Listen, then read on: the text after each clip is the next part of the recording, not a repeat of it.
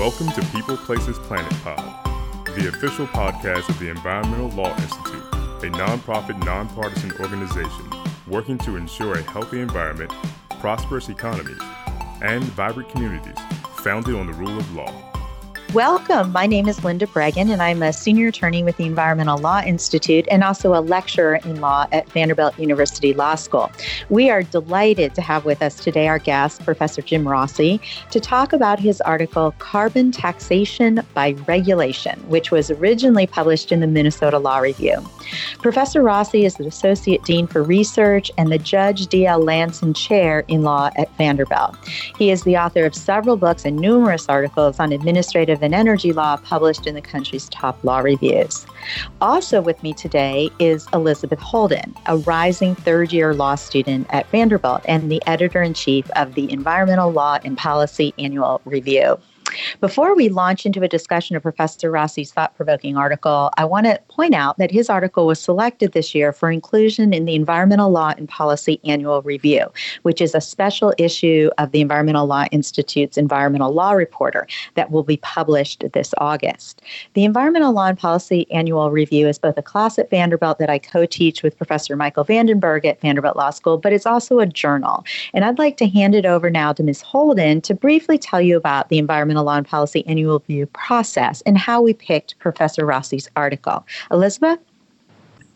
Thanks, Professor Bregan. For our listeners, the Environmental Law and Policy Annual Review, or ELPAR, is a joint student publication run by ELI and a select group of students at Vanderbilt Law School. In our annual publication, we identified the year's best legal and policy solutions to pressing environmental issues.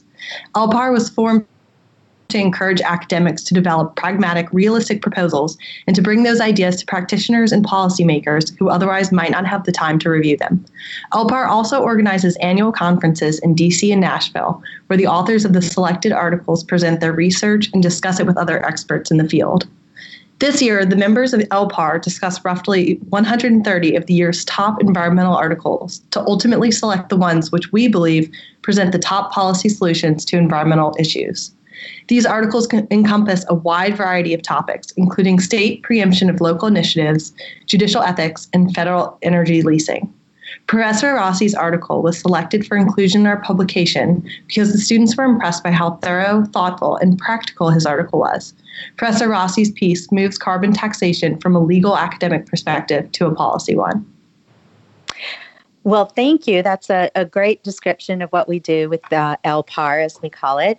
So, Professor Rossi, let's turn to your article, Carbon Taxation by Regulation. In your article, you argue that even though a federal carbon tax remains what you call politically elusive, which I think is correct, carbon taxation as a way to achieve carbon reductions already is occurring in a different way through regulation. So let's start with the basics first. To begin with, in your article, you talk about what you call carbon lock-in. What is that, and why is that a problem? Thank you. Carbon lock-in refers to the inertia that's created within our energy system due to decades, in some instances more than 50 years, of investment in infrastructure. And that infrastructure remains a drag on the system. It remains a drag on the ability to transition the system to low carbon energy resources. You know, as an example, we build transmission lines in this country, and we built transmission lines around power generation resources with the assumption that those generation resources were going to be the primary sources of energy as new resources come online, as wind energy, solar energy, for example, comes online. That may be geographically distant from the location of that transmission capacity, for example. So it's a drag on the system to have that existing infrastructure, and we have to find a way to transition away from that. And that's a big obstacle and creates inertia within the system. So that's interesting. And when you describe carbon lock-in, you also then talk about how, in theory, at least, a carbon tax is really the most desirable way to address this problem, to address climate change generally. Why is that? What is so wonderful about a carbon tax from a theoretical perspective anyway? Well, theoretically, a carbon tax is like many other forms of taxation, is a mechanism for internalizing the external costs created by various forms of activity. Here, the activity being the production of energy. And the carbon costs associated with the production of energy frequently are not priced into the activity itself, given that we don't have any existing comprehensive mechanism for regulating carbon emissions. So it's that cost internalization feature. If there's a way we can impose that on a system-wide basis onto the production of energy, we have a simple, elegant way of internalizing those costs. And theoretically, that would be a terrific solution, in my opinion. Well, I think a lot of economists agree with you on that. But, as you talk about in your article, there probably isn't going to be a federal carbon tax anytime soon in this political climate. But you point out in your article that energy regulators already have many tools at their disposal to overcome carbon lock-in and promote carbon reduction in the energy sector. But you note that these tools are fragmented and decentralized in their application, and there's a real need for regulators to coordinate. Can you tell us some of the ways in which carbon taxation is already occurring through regulation? Sure. This is a big part of what I do descriptively in my article. I try to describe the ways in which energy regulation and rate regulation in particular provide internal subsidies that are being aimed at carbon reduction.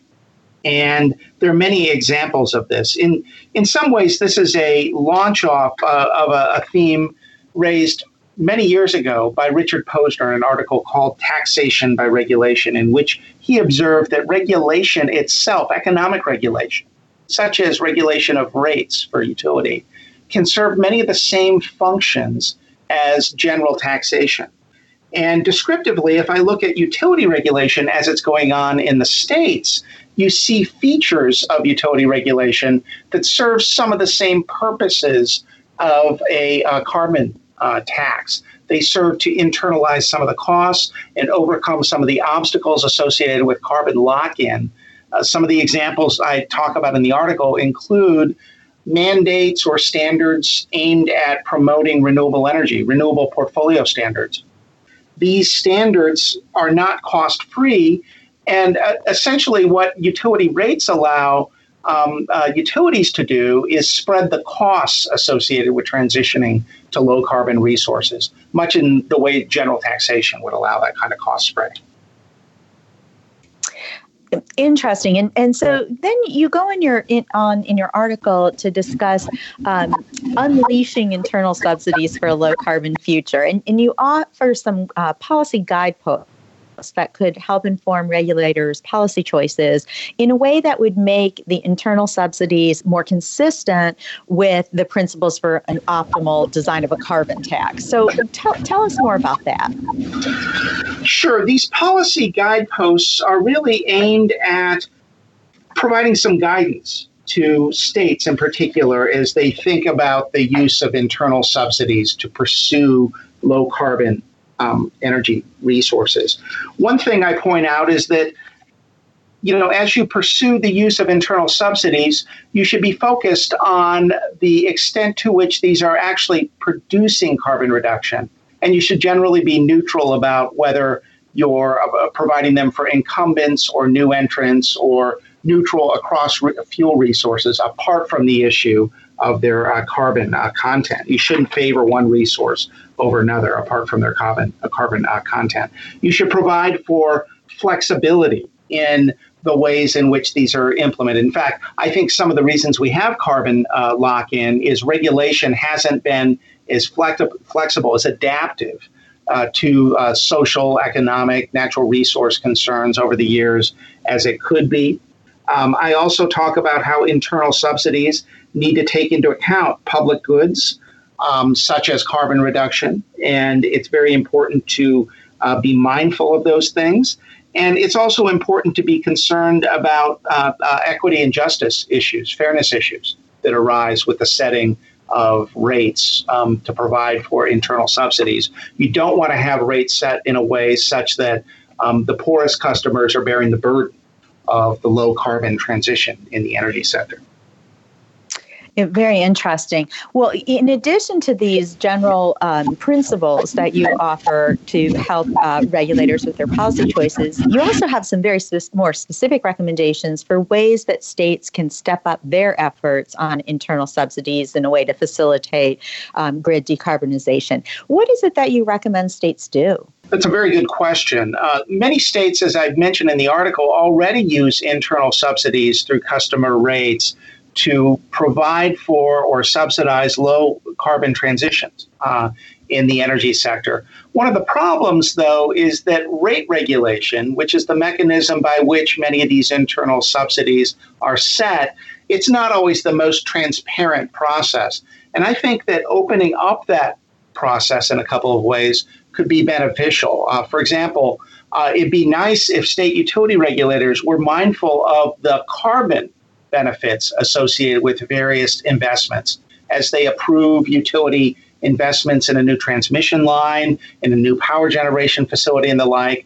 Being mindful of or even attempting to quantify the carbon benefits could be quite helpful. In addition, I think opening up the transparency of the way in which internal subsidies are set, that could create some benefits for fairness, justice, and the like, being mindful of the implications that subsidies can have across different customer classes, across different demographic groups, that could be brought to light if the process was more transparent.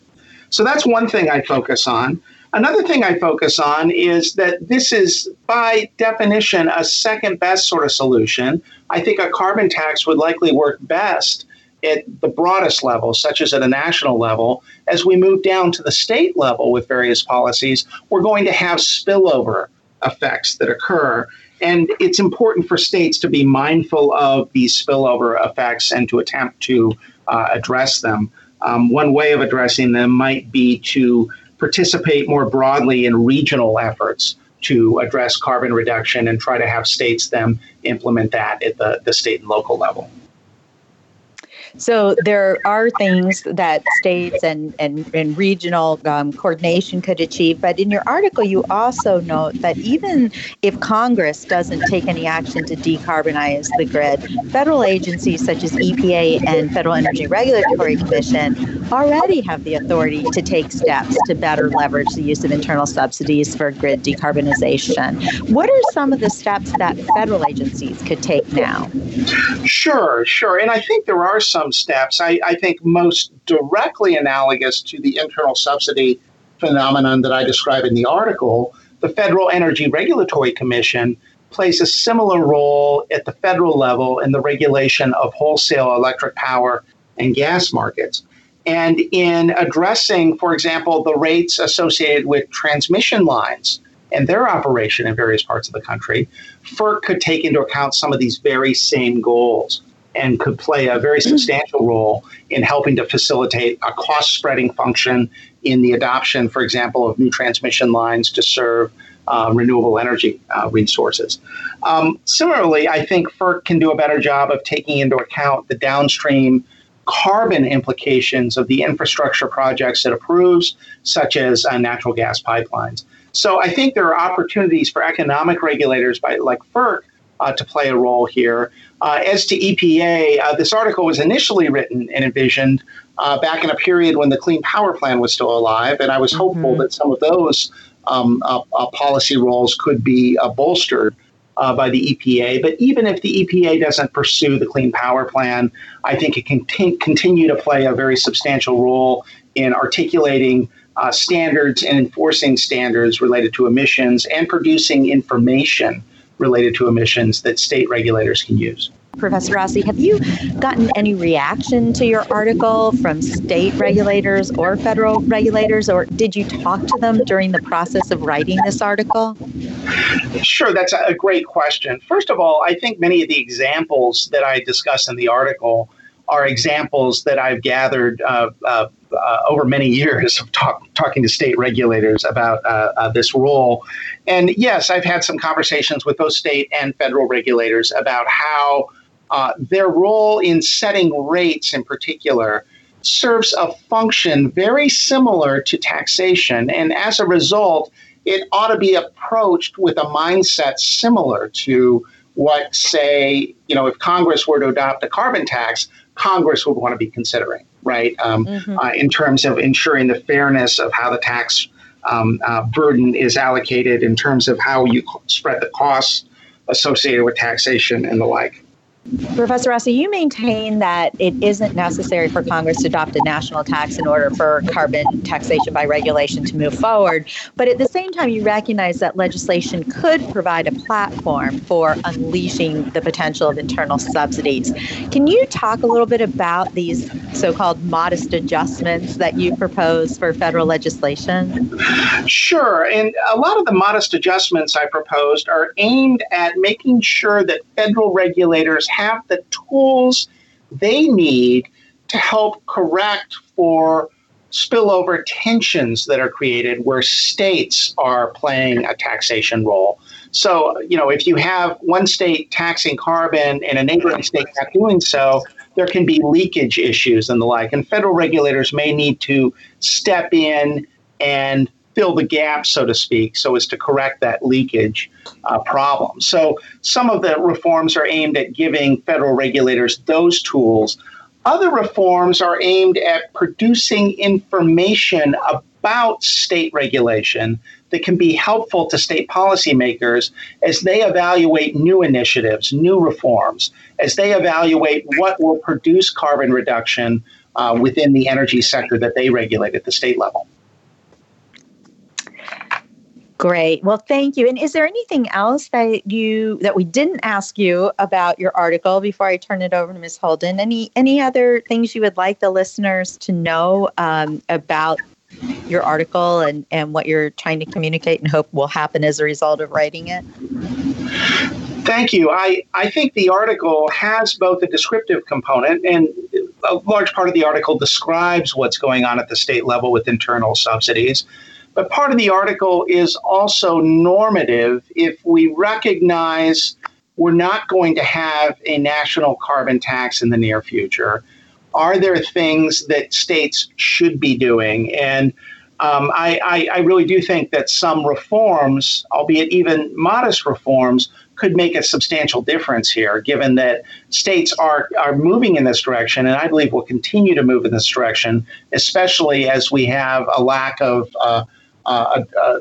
any sort of policy solution at the federal level. Mm-hmm. A lot of the balls, the play now is in the hands of the states, and they need the tools, they need the information so that they can move forward and effectively regulate carbon, and do so in a range of different ways, including through utility rates, as I describe in the article. Well, that's encouraging, and really, this article that you've written is exactly what we're looking for through the Environmental Law and Policy Annual Review process, trying to find academics like yourself who are thinking about the hard theoretical issues, but also paying attention to the more practical aspects in terms of how to move the ball forward. So thank you for writing the article and talking with us today. And before we close, I want to hand it over to Ms. Holden to ask you just a more general question based on your expertise. Ms. Holden? Thanks. So, Professor Rossi, your article proposes many different steps that states and governments can take to develop a carbon tax, but moving to a broader perspective, where do you think young lawyers should focus their practices if they want to be on the forefront of the energy and environmental field? It's a great question, and one I hear often from my students. I think I would recommend three different things. I mean, as with any young lawyer, I think if you're thinking about entering into the energy or environmental sector, the advice I would give any young energy or environmental lawyer is similar to the advice I give any student, which is be adaptive and flexible in your careers. This is a rapidly changing sector, and the issues, the solutions. You have to be flexible in order to be able to take advantage of new career paths and opportunities. But beyond that, I would highlight two things. One is a lot of the attention that environmental issues receives, a lot of the attention is focused on the big, high-stakes environmental disputes that occur at the federal level. And I just want to highlight two things about that. One is often those disputes, if you trace them back, they can be traced back to disputes that are occurring in a particular sector of the economy. And the energy sector in particular is responsible, electricity, for example, is responsible for 40% of carbon emissions. If you include transportation as part of energy, we're talking about 70 to 80% of US carbon emissions. So the energy sector itself is a particularly rich area, and I'd encourage students to be open to considering careers in energy law. Related to that, as I describe in the article, a lot of what's happening here is happening not at the level of Washington, D.C., Congress, EPA, the White House. It's happening in states. And being open to looking at state and local governments as vehicles for reform in the environment and energy sectors, I think is a very important thing. I think there are lots of jobs in this arena. There are lots of career options and career paths in this arena, and that many of them are at the state and local level. And I encourage students to be open to this. Thank you very much.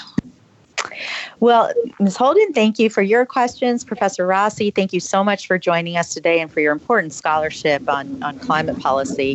Listeners, please make sure to look for the August issue of the Environmental Law Reporter, which contains an abbreviated version of his carbon taxation by regulation article, in addition to other top environmental law articles selected this year. We will be back soon with more podcasts on the Environmental Law and Policy Annual Review. Thanks for listening. Thank you for tuning in to People, Places, Planet Pod, brought to you by the Environmental Law Institute. We would like to hear from you, so please send us your questions, comments, and ideas to podcast@eli.org. And if you're interested in learning more about our work, attending one of our events, reading our publications, or becoming a member, please visit our website at www.eli.org.